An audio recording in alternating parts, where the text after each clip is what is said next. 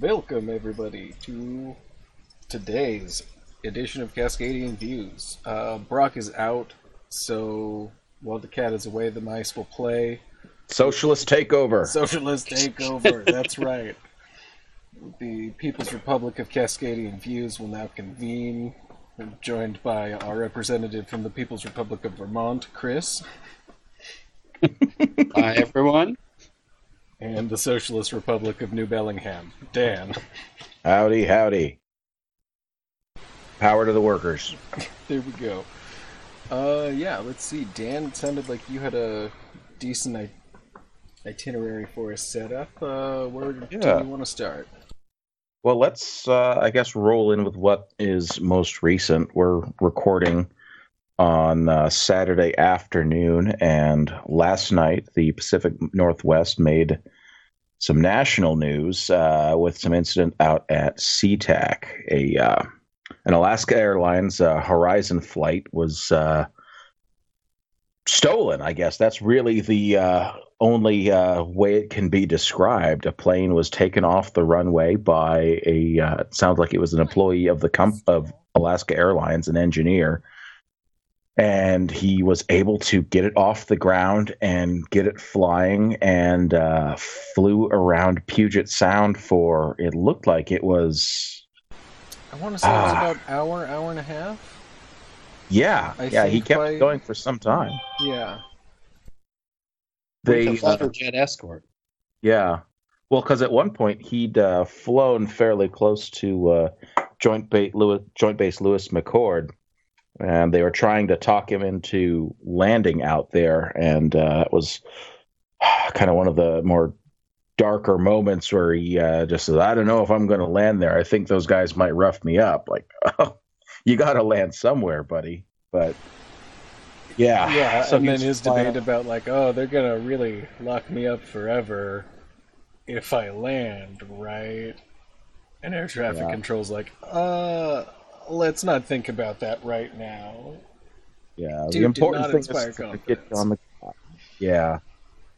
There's still some speculation as to what was going on here, but I guess the consensus is that this was a guy who was clearly having some emotional problems, is being described as, quote, quiet guy, kind of a loner, or at least by his coworkers, and it sounds like I think depression is what they're saying here, but I'm not sure that there's been any kind of definitive statement on that as to what kind of motivation was going on here. But at least, we spent some time listening to the audio of his conversations with air traffic control. And it was some pretty dark, pretty resigned to not living through the incident statements that this guy was making through a good portion of his flight. And then, he ended up crashing on an island in South Puget Sound. And I don't think there's any chance that he would have survived that. Yeah, definitely not. And that seemed to be the goal from the beginning, from the onset. Yeah, landed on the center of Ketron Island, just south of Tacoma. Right. It sounds like, thankfully, he did not hit anybody, because there are some homes in the area. It looks like he narrowly avoided, I think, where folks' homes were, so that is, probably the luckiest part out of all of this. Mm-hmm. Yeah, that he was the only one that ended up ultimately being harmed. Yeah. I mean, still a pretty sad incident, but at least it could have been much, much worse. Right. Yeah. So, that's most recent and what was going on last night. We've got Chris here, so we thought it might be a good time to talk a little bit about what's been happening with the Manafort trial. And I think probably one of the stranger angles is the behavior of the judge, T.S. Ellis. Chris, you want to take it away? Get us an update on what's been going on there this week. Yeah, well, there are two separate categories of bizarre thing that have happened with that happened with that trial recently. So there have been a couple of incidences. Well, there have been numerous incidences where the judge has been very grouchy with the prosecution and had kind of outbursts in the courtroom. But there's been 2 where he actually backed off, apologized, and told the jury to disregard what he'd said after the prosecution basically pointed out, we're doing this because, in one case, we're doing this because you told us to earlier. They had the transcript read back. And in the other case, it was, this is one of the charges that we had filed from the beginning. That's why we're talking about it. Oh my god. Like, has a story come out? 'Cause I haven't seen one. Is this guy just known for this sort of thing, and it just happens that he's finally been given a really high-profile case, and now people are like, oh dear god, he's too old for the bench? Or did he, like, just get too old for the bench last month? Or just like a week ago. Yeah. I mean, what I've heard is that he has a reputation for really keeping things moving in the courtroom. Seems to which hold has certainly true been so on far. display here. But I mean, he's definitely keeping things moving. I wouldn't say in an orderly fashion, but they are moving. Yeah, from what I've been reading, I guess from attorneys that have practiced in his courtrooms, that he's kind of a cranky guy and doesn't really want to put up with a lot of going through slowly, methodically, that kind of stuff. So yeah, he's pushing the case through very quickly. So he's a judge who's not much for that whole law thing. Yeah, that sounds about right. Procedure and precedent. That's what the liberal cucks think the law is about. Exactly. Okay, well that's terrible. It really is. What was that, Chris? I said, if you've got a gavel, you've got to use it. Yeah. That's true. I mean, all he has is robes and a gavel. I mean, it's the only tool he's got, so he's got to use it for every problem that he has. That's right. These damn kids won't get out of whatever room people keep wheeling him into. He doesn't know why he's there, but people keep talking to him at length about things he really doesn't care about. Who are you? You don't look like this courtroom sketch at all. What's going on? Where am I? Yeah. He's been this cranky guy through a whole bunch of these proceedings, actually. Yeah. I think that he first really kind of came to everyone's attention as like, what's the deal with this judge back in, I want to say May or June, when Manafort's lawyers had the motion to dismiss.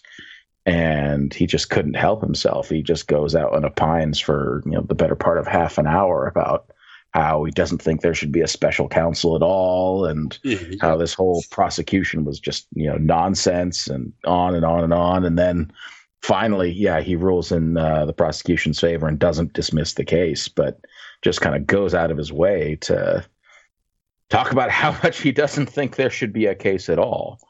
And then last month, when Manafort had petitioned to delay starting the trial, and kind of admittedly put up some shenanigans about how the trial venue has been moved and he couldn't talk to his lawyers and all this stuff, and then the Mueller's office came in with all these recordings from him talking to people besides his lawyer about how great he had it at his jail and how he just, was going to park there. He was talking to his attorneys all the time and using email and doing all kinds of things he wasn't supposed to do.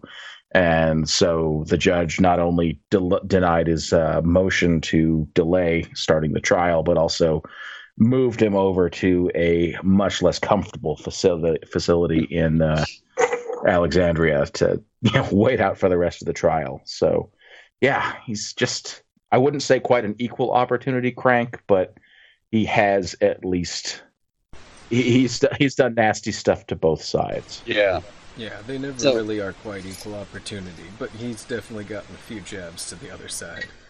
Exactly. Yeah, and just this bizarre behavior this week, about making eye contact with him and things like that. Just this really bizarre, unprofessional stuff. Don't look at me. Yeah. So why aren't you looking at me? Yeah, that struck me as particularly odd.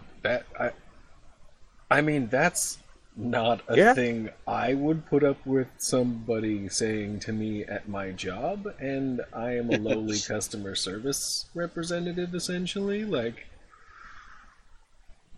God, but no, that's messed up, man. That was crazy. Are you crying? Are you going to cry in my court?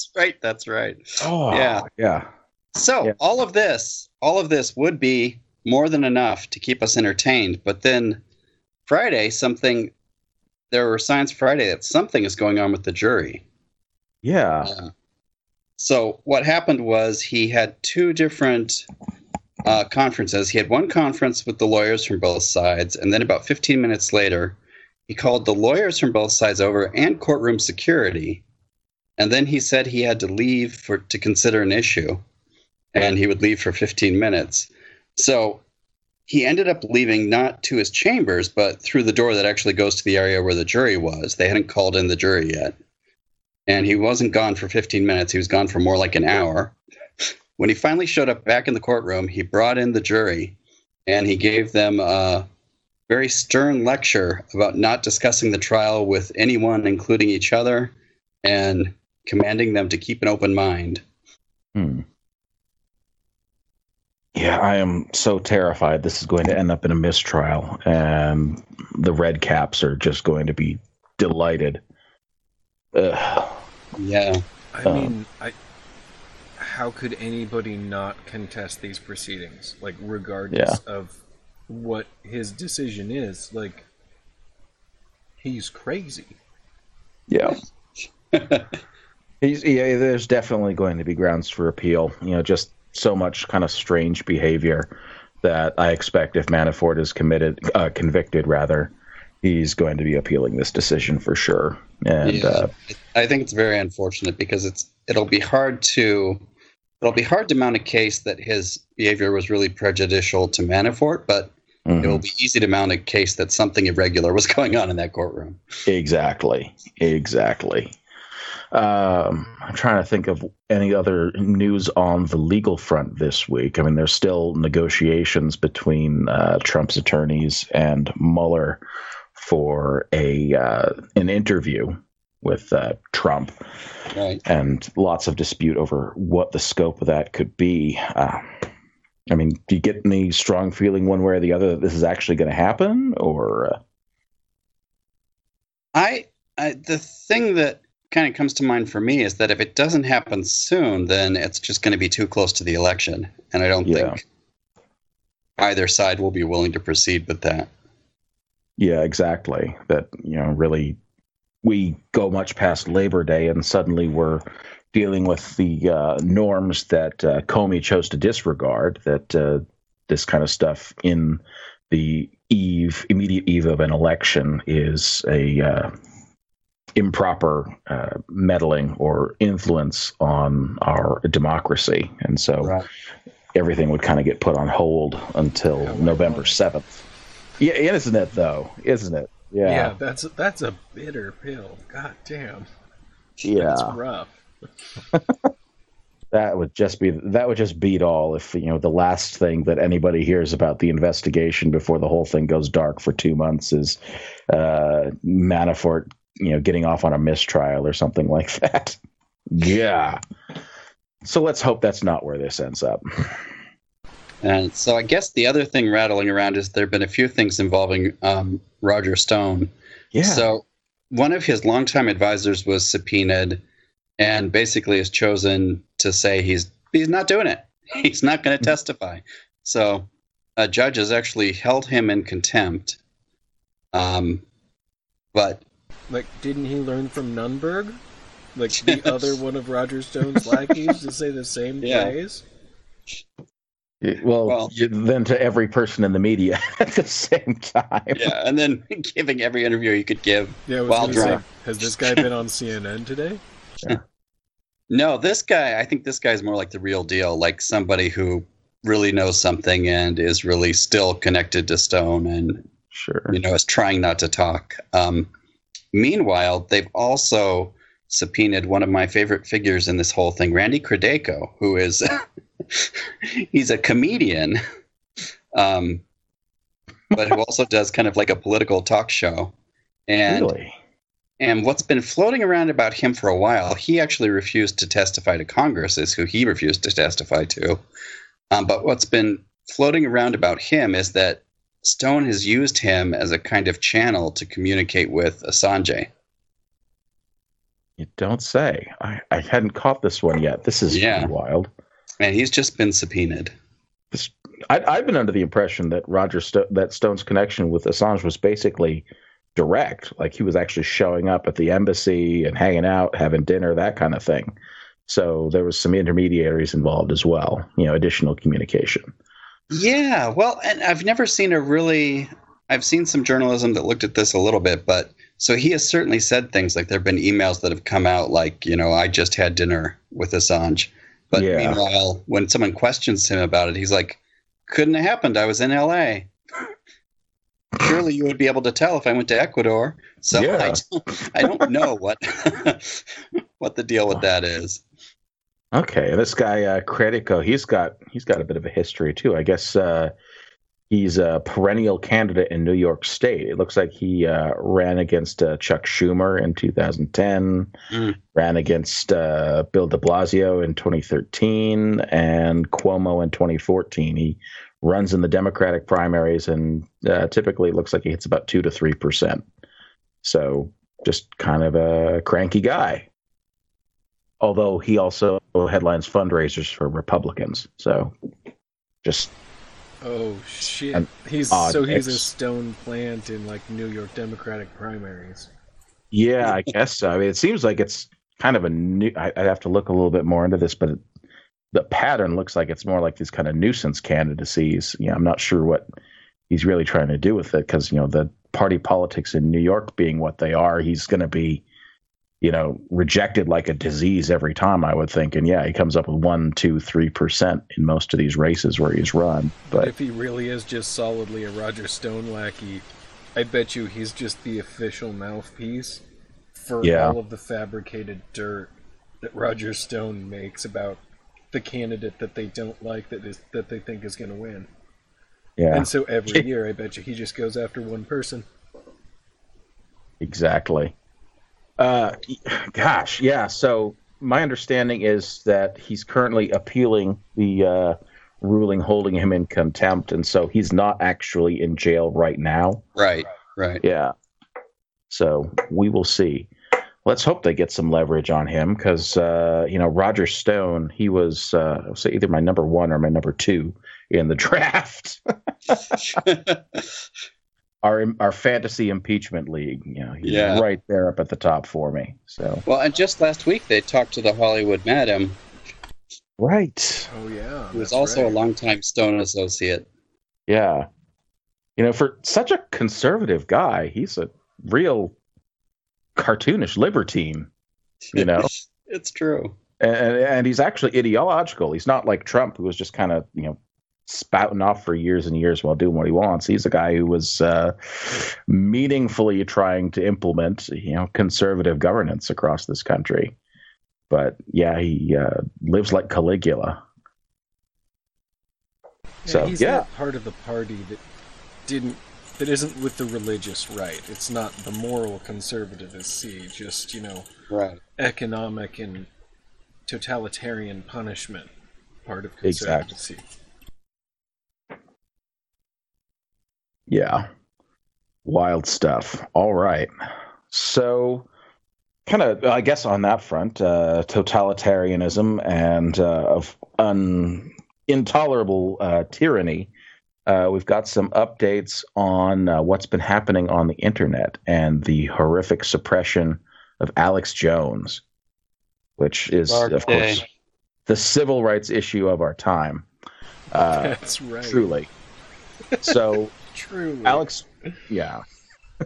I'm sure everyone who's listening has heard at least in some way of who Alex Jones is. He's a conspiracy theorist and ultra right-wing media mogul, I guess is what you could call him. He's not really just a radio show host anymore. He's kind of got his whole little mini empire of selling survival kits for the apocalypse and everything else, and several different shows, and just a whole media group that he's set up working out of Texas.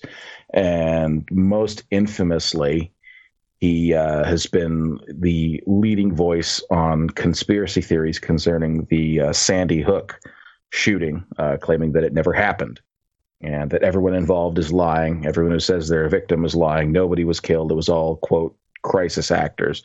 And it's caused a great deal of distress for the survivors and family members of the victims. And he's been sued by a number of parents and other survivors of victims who have been subjected to just horrific harassment by fans of Jones over the last 5 years. I mean, the parents who've had to move and try and keep their locations hidden because they end up getting doxxed and their information published online. So yeah, they've sued Jones for defamation, and they're actually, I think that's actually been some action in court this week. He's made a motion to dismiss the case, and that has not been ruled on yet. But we'll see if that can proceed. I think at least on First Amendment grounds, I don't think Jones really has much of a case to get it thrown out. The New York v. Sullivan statute or precedent is pretty clear on how this should be treated.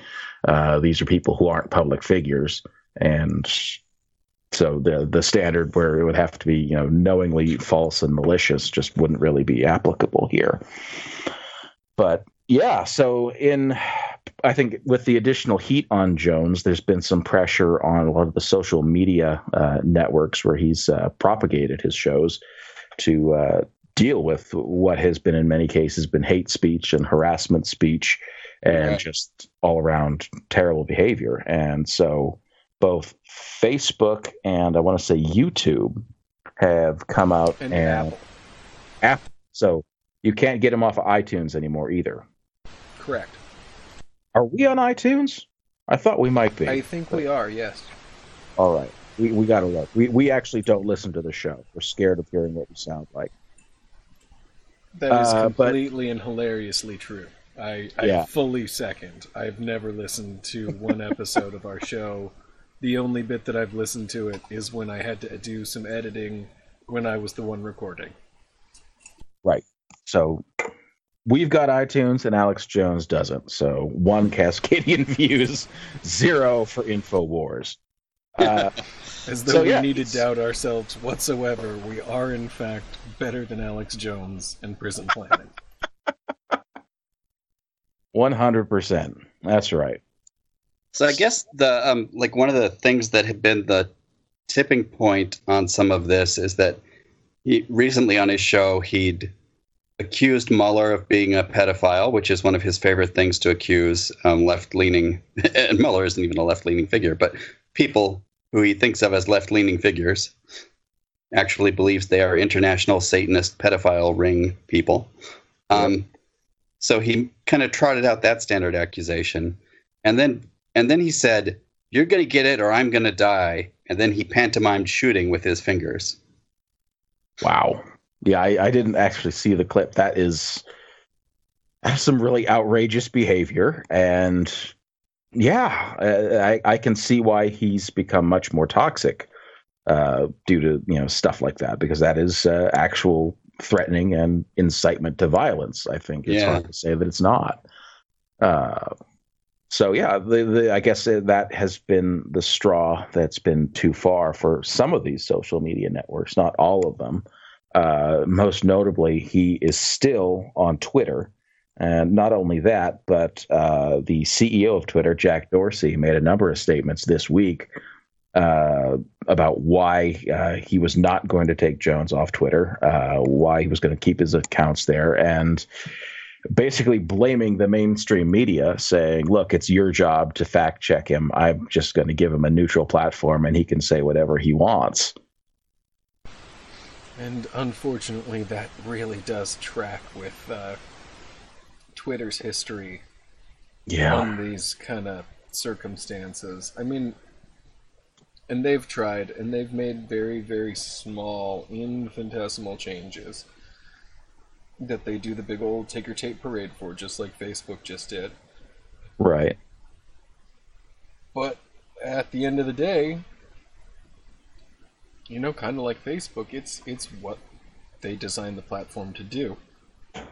They deliberately designed a platform not to have these kinds of safeguards, not to have content monitors, not to have all of these things, and now that people want them, they have kind of a crisis of identity about the corporation and their role. Because, of course, like, especially the Twitter guy is, like, a pretty big libertarian from my recollection as well. Just like the Zuck is. Like, they're both, like, nouveau riche libertarians. So, I mean, just totally detestable guys. Yeah. Well, I think what's really despicable here is that, I've heard a number of complaints over the years that Twitter has been willing to enforce standards in the past, but they've done so in a pretty one-sided manner. I've seen like socialist activists get temporarily banned for saying nasty things about Elon Musk. So it just doesn't seem to be applied even-handedly in both directions. I think is totally one of the true. Yeah, that's really very fair, obnoxious things about this. And yeah, or you say something about punching Nazis, and then you're now in violation of Twitter's terms of service. But if you're Alex Jones and you spout hate for years and years and years, none of it seems to matter. You're famous and rich, so you get to keep your platform. Well, and like YouTube and Facebook, I think have both been hit for similar things. Like on YouTube, it was about whether or not videos could be, get ad revenue. So, like mentions of rape and sexual assault are one of those conditions that get you out of advertising money. But what YouTube didn't differentiate was people, trying to inform and be activists against these things. It was just, you say the word, you don't get ad revenue. And Facebook has had similar issues with like Facebook groups, and that's been an issue already going into this election as they're trying to dig out what groups are bot created and what's not. Like they can't differentiate very well between what to a normal human being seems like a pretty easy and detectable level of rhetoric difference. Yeah. Yeah, I mean, I appreciate that at least they're making some effort to not be a conduit for Nazis, but they're just not really. But if you also get people who say Nazis are bad, then you've still fucked up. Exactly. Like, what we need is the group of people who say Nazis are bad, and not the rest of the people who have other opinions about Nazis. Just to be very vague about it. But if you have other opinions about Nazis, you are not wanted in any discussion here. I think that's probably the best definition you can get out there. There's other opinions about Nazis, and when you get into that realm, something's gone wrong. Just a full stop. Yeah. Yeah. There's an acceptable opinion, and then there's the rest. The decent opinion. Yeah. Wow. Yeah. So Jones has become a bit of a cause célèbre on a number of social networks. Now they're saying he's been silenced. It's censorship and so on and so forth. Which I didn't realize that the state had nationalized our social media networks, and so the First Amendment applied to what they do. But I know, right? And apparently that must be the real reason that Twitter hasn't had to do anything, is that Twitter's the new Freeland. It's still a corporate entity, It's not like the Socialist Republic of YouTube and the People's Book or anything, Exactly. Oh, man. I guess the thing that galls me about this is we know they don't mean it. We know, for instance, from the NFL, that they don't actually mean that there's an absolute right to free speech and that corporations should never violate it. Right. Yeah. They just don't want it when it happens to them. Exactly. Yeah. Bringing us back to, my favorite phrase that I've now stolen from Dan of, every, oh, Jesus, and now I lost it. Every accusation is a confession. Yes, there we go. That's the one. Exactly. Yeah. They want to suppress free speech. Well, liberals want to suppress free speech, which is, of course, we don't want to see uppity football players making us, feel bad about the fact that police kill black people without consequence. That kind of thing. Oh, man. Right? Yeah. Yeah. It is. Oh, man. This is the most ridiculous timeline. And I don't know how the hell we're going to get out of it. Yes, that's an excellent segue to talk about the primaries. Yeah, here we go. I guess maybe this is our shot, but Ray of hope. Ray of hope. There we go. Yeah. So there was a number of elections on Tuesday, and of course, the most attention was on the one that was by far the least consequential, which was the special election in Ohio's 12th congressional district. It was, to the extent it was important, it was more or less as a bellwether for what is happening or what's expected to happen in the fall elections. And turned out it was really close. It's a very conservative district. And as of right now, I believe the Republican is leading by just under 1% of the vote.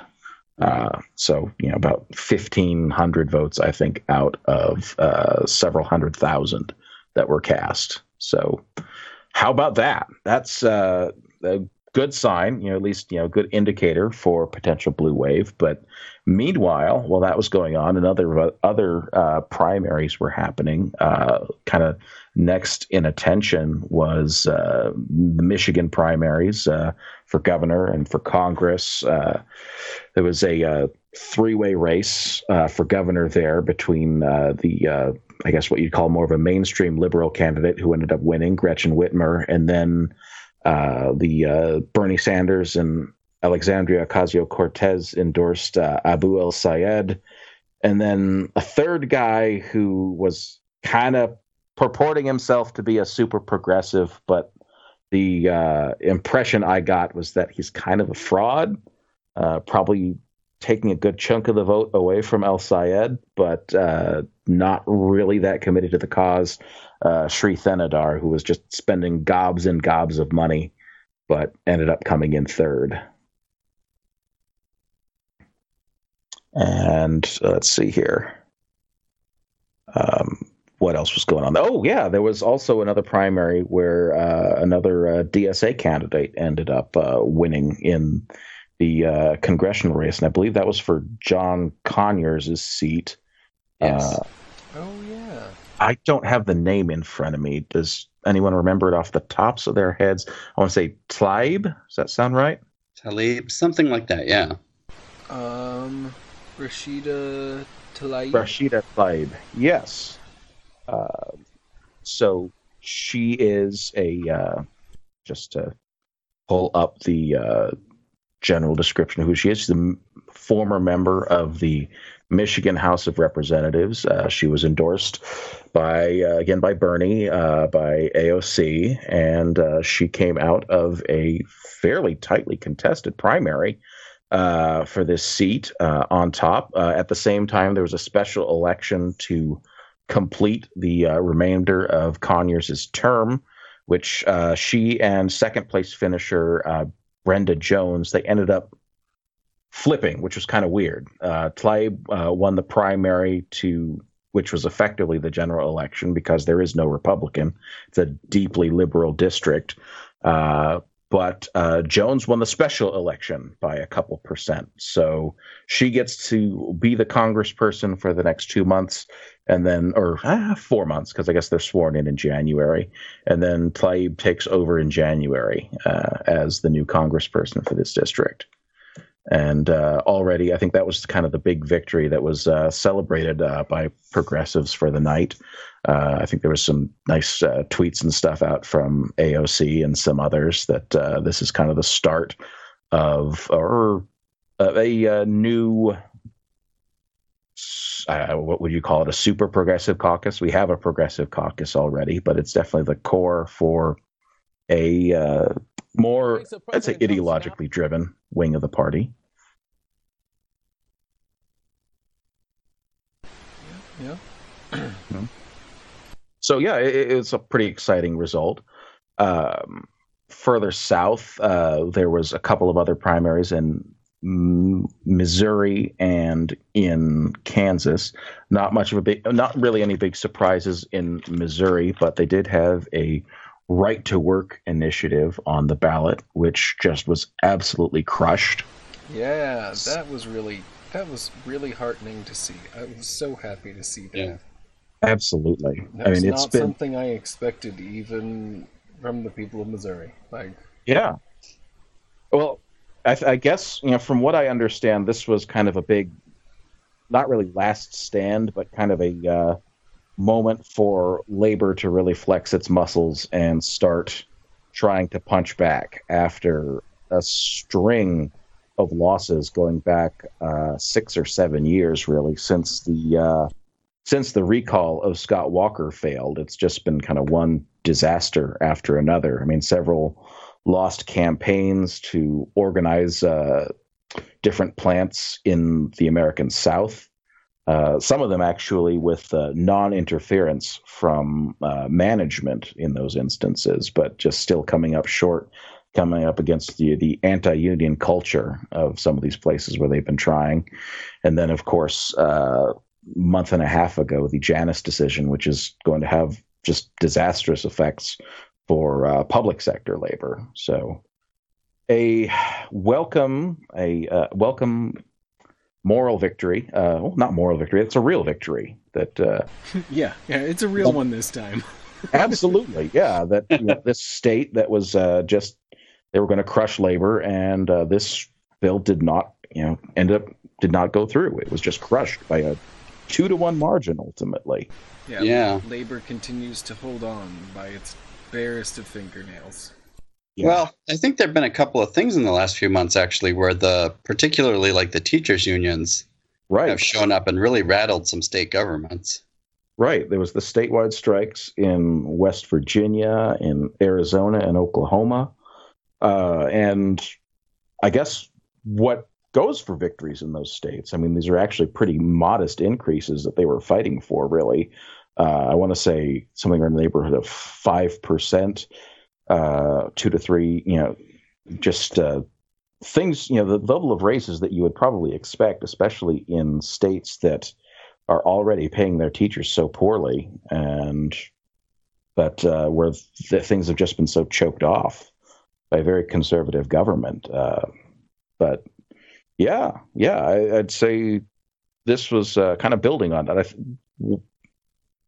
I would say that in response to Janus, in response to a lot of the threats, you're probably going to see a much more militant and activist organized labor, just because the threat is so very real right now. And it's been shown repeatedly that there's so little upside in playing nice, in trying to establish the kind of labor peace that existed in the 1950s and 1960s, that the other side just isn't interested in it anymore. Yeah. I mean, to be fair, they had a, pretty easily exploitable labor still, so right. They were willing to make a few more concessions back then. Right. Well, and there was kind of this mutually shared prosperity for so long. Yeah, that as well. The benefit tax of high taxes.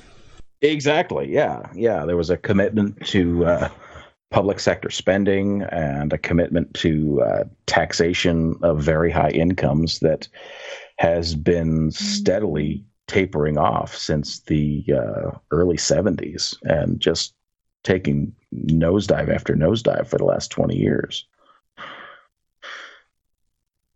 So yeah, that was good news. And then just next door in Kansas, there is a nail biter on the Republican primary for governor. Chris Kobach, the Secretary of State, is running against the incumbent governor there. Could they both lose? It would be great if they could both lose. But especially Kobach, who has just been this kind of all-around figure of nastiness and racial division and attacks on civil rights for more than a decade, really, before he started rising to the top in Kansas state politics. He'd been convincing states to adopt very harsh anti-immigrant legislation, states and municipalities. Then for the last few years, his cause has been voter suppression. He was on Trump's, on his voter fraud commission, which looked and tried to find voter fraud somewhere, but it really couldn't, and ended up shutting down for that. But not for lack of trying, or trying to invent a problem of voter fraud. So, just I have mixed feelings a little bit about how this election how I'd like to see it go, at least this primary, because I think the consensus has been that Collier, the incumbent governor, would probably win easily. It's Kansas. It's a very Republican state, but Kobach would really struggle. On the other hand, though, seeing him as governor, it gives me flashbacks to 2016, where... Yeah, I was just going to say, I was like, God, that phrase seems a little too familiar for me to be comfortable with it. Exactly. It's like, he's crazy, so he probably won't make it in. Like, ooh, we can't say those words anymore. We lost the right to say those words. Yeah. Do not expect too much of the voter, because they will live beneath your expectations. This is 2018. Kobach wins like 80% of the vote if he makes it through the primary. Yeah. Like, he's got to go down. Yeah, that's just a scary, scary state, and he's a scary guy. And the last thing I think anyone would want to see is for his type of politics to be elevated and given as something to be emulated even more than it already is. Indeed. Yeah. So the last bit on elections was here in our backyard in Washington State. We don't have Brock to bring up Oregon, but Oregon isn't up right now. This is a Washington show today. And we had some really, really interesting results from this primary. And I think probably in my book, at least, this is the scariest results for Republicans of the night, actually, when I really got digging into it. We've got, 10 congressional districts here. We're reputed to be a pretty liberal state, and Democrats do generally win the president. I think they always, actually. The last time a Democrat lost Washington State for president probably would have been 1984. But ever since then, it's been reliably Democratic for presidential candidates, and we generally elect Democratic governors. We did have a Republican senator as late as 2000. But, the image of Washington is it was a very liberal and democratic state. But we also do have some very close elections, especially for governor. While Democrats generally win when the seat is open, it's very close. I think in 2012, Inslee won by just a couple percentage points. In 2004, Christine Gregoire beat Dino Rossi, actually, who's come back from the political wasteland to try again in the 8th congressional district. But she beat him by just a matter of like 100 votes or so. It was extremely close. And our legislature for the last decade has been 50-50. So not quite it's not exactly California or New York where the Democratic Party is truly dominant on every level. But these results have been astonishing. So we've got 10 congressional districts, and 4 of them have been controlled by Republicans, at least since 2011. But the 8th congressional district now is a toss-up, I would say, to lean Democratic. The vote that came in, Rossi got about 43%, and the Democrats all combined came up to about 51 to 52% by the latest count. So that's a district rather, that we'd expected to be a toss-up, but it's leaning much more Democratic than we'd anticipated. Because Rossi was running basically alone, and the Democrats are fighting it out. It looks like Kim Schreier is coming out, or is looking like she's going to be the one who wins, although it's still very close between her and Jason Ritterizer. But 2 other districts, which we hadn't really expected to be competitive, are neck and neck. In the 3rd congressional district, which is down by Portland, it covers most of Vancouver, kind of the southern Olympic Peninsula, and a little bit into South Central. That's represented by Jamie Herrera Beutler, and it was, I think it's 51-49 is the current breakdown of how that came out. So just barely Republican. And that's definitely going to be extremely competitive. And then out on the east side, out by Spokane, Kathy McMorris Rogers is, I think she had 47% herself, and then there's another 5% going to other Republicans and the, quote, Trump Populist Party candidate, and 47% for the Democrat. So I was really surprised by that. I was shocked by what was nearly a 50-50 vote in Spokane. Exactly. And that's also translated down to the state legislative level. I mentioned before that the legislature's basically been 50-50 for years. The Democrats barely control both chambers, but up until last year, Republicans had the Senate. But all of these, so many of these legislative districts, of the 48 House seats that are currently controlled by Republicans, what am I saying? Yeah, 48 House seats. 19, by my last count, are either, potentially lean Democrat or are toss-up. I'd say about 11 of them are lean Democrat, and then another 8 are toss-up. So it's amazing. They've got the potential, if the wave is as big as they say, they could lose nearly half of their caucus in the House. And then there's another half dozen Republicans in the Senate who are in severe danger, who are in the same kind of zone to potentially lose their seats just based on the primary results. And I guess just, this is kind of a quick moment to explain for those of you out there who aren't as familiar with the Washington primary and how it works. We've got a couple of things going on. We've got a mail-in election. All of our elections are conducted by mail, so participation tends to be relatively high even for the primary, and it also tends to track very closely with the general election results. You go back to 2004 when we first started doing this, and it usually comes within a couple percentage points of the combined two-party vote for the primary to the general election results. So if you're a Republican and you suddenly find yourself 8 percentage points behind your Democratic opponents in the primary, you're in real trouble for the general election. And happily, that is the case with the local complete asshole who, I shouldn't say that, but it's basically true. Yeah, exactly. Friend of the show, Doug Erickson, the state senator from North Whatcom County, who has just got a long list of terrible things that he's done.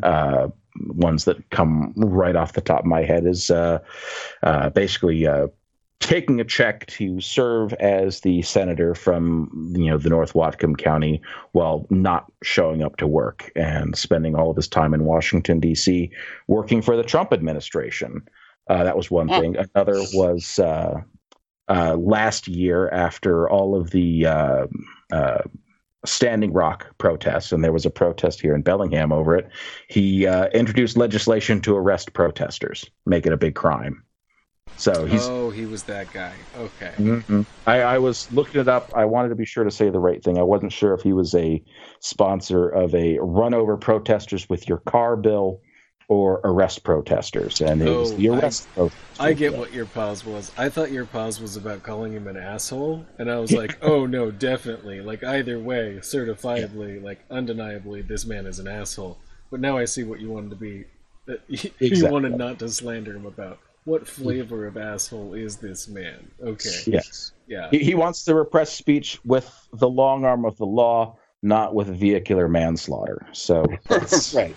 That's where a small but appreciable difference. Exactly. So yeah, he's running 8 points down from the primary results right now, from the combined Democratic vote. So hopefully that will be enough to, we'll see if that margin holds in the general election. I think there's lots of good reasons to think it should. The county has certainly been changing a lot. Have you seen anybody kind of shooting out any ideas about why the big change has happened? I mean, because the districts here are still gerrymandered, like the rest of the country. Not as bad as some states, but we're still a gerrymandered state, like everybody else. We're still statistically leaning red, despite how our population's voting.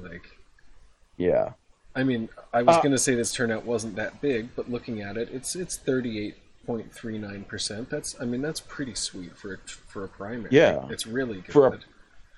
I think that actually probably exceeded the primary in 2016 by some amount. I don't have the figures right in front of me, but the national primary, you mean? Well, no, I mean in 2016, Washington State primary. Oh, really? Yeah. Let's see here. Just a second. I think we could figure that out real quick. So at least as of right now, we've got 1.6 million votes turned in. And then in 2016, say, in the primary, there were... just a second. It's taking a few minutes to load, but... Wow. Okay. So we're not even done counting yet. There's 1.6 million votes cast this time around that have been counted so far, and just over just under 1.4 million cast in 2016. So we've already exceeded the 2016 primary count.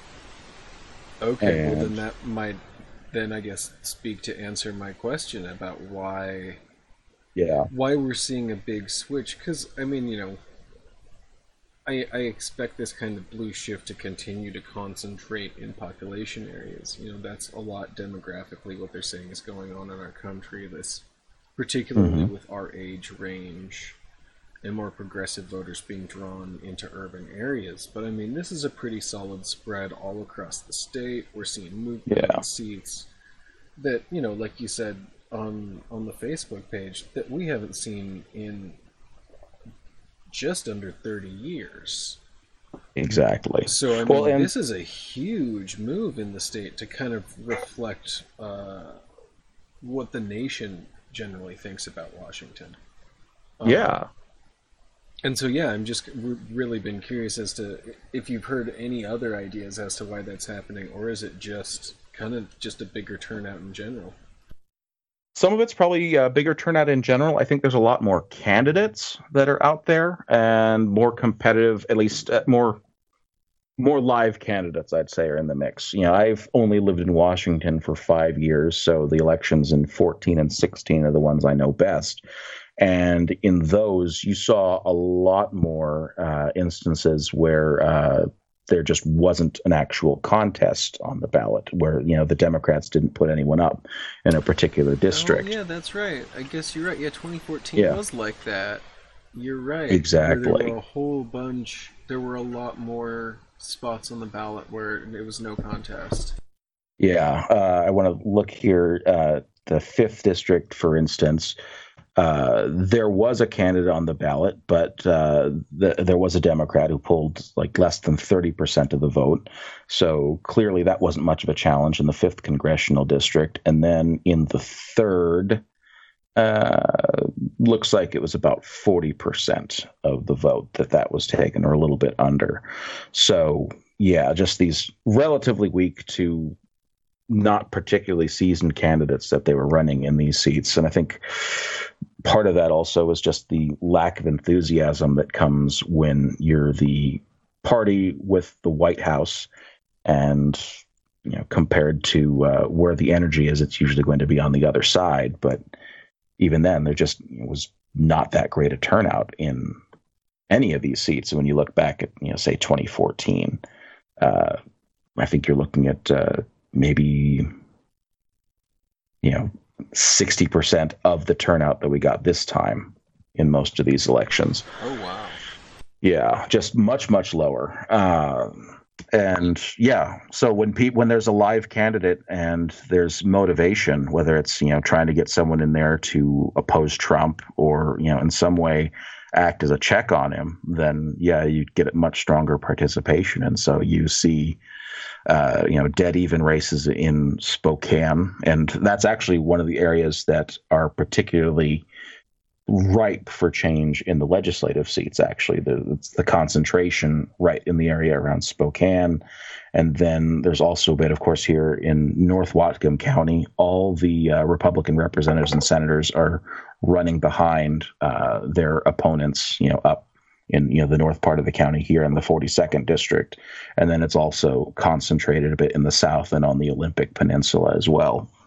So yeah, just these areas that had been trending Republican are suddenly reversing, and very hard. I mean, I wonder if that is part of that demographic swing anyway, being particularly, you all up in Bellingham and Spokane area, both college areas, both. I mean, Spokane has a huge elderly population. Yep. I don't know that about Bellingham. The one time I was through there, I wouldn't say it offhand, even though it definitely had a lot of the kitschy shops that suggest that it has kind of an undercurrent of geriatric population. But yeah, how big is the elderly population there, would you say? We are consistently listed in trade magazines as one of the top places to retire in the country. So, okay then. Bellingham has huge numbers of retirees and college students. Then I'm willing to take a pretty easy stab and say that a lot of this is going to be some of that demographic change. Yeah. Yep. Well, and I guess particularly to Bellingham, I think a housing market has kind of chased people from the 40th district, which has always been pretty consistently liberal, and has pushed a lot of the growth and a lot of the search for cheaper rent further north into the 42nd district. Yeah, geez, man, I've thought about moving up there for cheaper rent.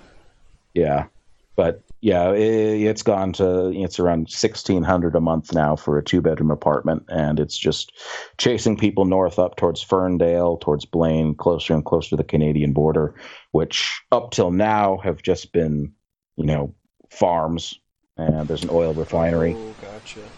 But yeah, so they're building more and more apartment complexes on that side of the county. And so, yeah, a lot of younger and poorer people moving north, and people that are more likely to vote Democratic.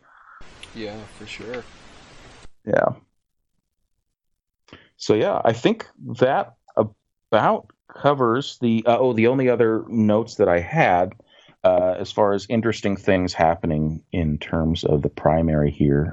The last one is in the 9th congressional district, which is one actually I did not expect, but another Justice Democrat candidate looks like they're going to be making it into the top 2. I read about this candidate, Sarah Smith, on the eve of the election. Oh, yeah, she did make it into the top 2. That's right, yeah. Exactly. She was predicting that, she thought she could get around 27%, and she ended up hitting it pretty much dead on. So, yeah, it's not, a district that Republicans can generally win. So, it's not much of a loss for them that they're lost. Oh, I thought you were in the 7th with Pramila Jayapal. I thought so too. And I know that I was 2 years ago when I voted for Pramila Jayapal. And then I found both Jess and I's ballots. We had the opportunity this time around to vote for Sarah Smith. And Wow. I was like, well, wait a second. Like, okay, sure. I read about that race. Yeah, all right. This is cool. We'll vote for it. And then a couple of days later, we were looking at the district map, and I was like, oh yeah, so this is our district. I was like, wait, but that's not who I got to vote for like 3 days ago. Like, so I don't know. Either somebody screwed up and placed us in a different district, or they just slightly moved the district lines by probably like 5 blocks last year. Okay. Well, I don't think it's been moved. So yeah, I think it must have just been an error. Like they kind of assumed you're. Yeah, I guess you're right on that line because it's. Yeah. I think it's mostly south Seattle and exactly. Kind of the area going down to Tacoma, and then a whole bunch of Bellevue and the east side of the lake, which is a district that has been trending more liberal, certainly. So, I mean, the comparison is to AOC, but yeah, and it's a district that's moving that way. It's no longer majority white. It's like 49% white now, about 20% Asian. So it's been moving in a more progressive direction, and the kind of place where candidates like that can be pretty successful. I think she'll have a real uphill fight against Congressman Smith, also named Smith, Adam Smith, Wealth of Nations, all that. But it's interesting that that's going to be the battle lines now between more, I guess, liberal Smithoff. Exactly. Yeah. Between more conventional liberalism and then the new, I guess, more economically tuned social justice. I mean, because even though Adam Smith, Mr. Wealth of Nations, doesn't pop up on my radar, I was thinking about him today, and I was like, I want to say what little I do know of him is that he's pretty decently progressive. Yeah. Just that she is even more so. And I was like, oh, okay, cool. I mean, exactly. Sure, why not? And if the district can support that, then great. Voting scenario for me. It's like, it's win-win no matter what. Exactly. Yeah. I mean, that's kind of, this is the blueprint that AOC is laying out there for folks. I really see it. This is where there's going to be some real success in terms of getting these ideas closer to the mainstream, making it as a viable wing of the Democratic Party that has some real influence nationwide, as if you can, start getting these candidates into these seats that, Republicans never win. So they might as well be making a very strong argument to, bring some real economic justice to this country. Yeah. Yeah.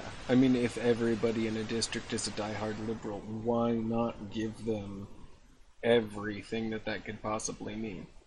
Yeah. And why not periodically just even use it as a test bed for just our real crazy shithouse ideas? Because we need to test them out to make sure that they're going to work, and to realize where they're not going to work and how they don't work. You gotta dream big. You have to experiment to figure out what a good policy is going to look like. Exactly. And it's great that we've got these seats where someone can go out there and, campaign on something like, a jobs guarantee or abolishing ICE, universal health care, whatever you can think of, and not have to worry that they're going to lose their seat to some Republican saying, oh, no, how are you going to pay for it? You're going to turn us into Venezuela, because the voters say, great. Right. I think there's also maybe something generational in this. Like there's because I'm part of this generation, so I identify.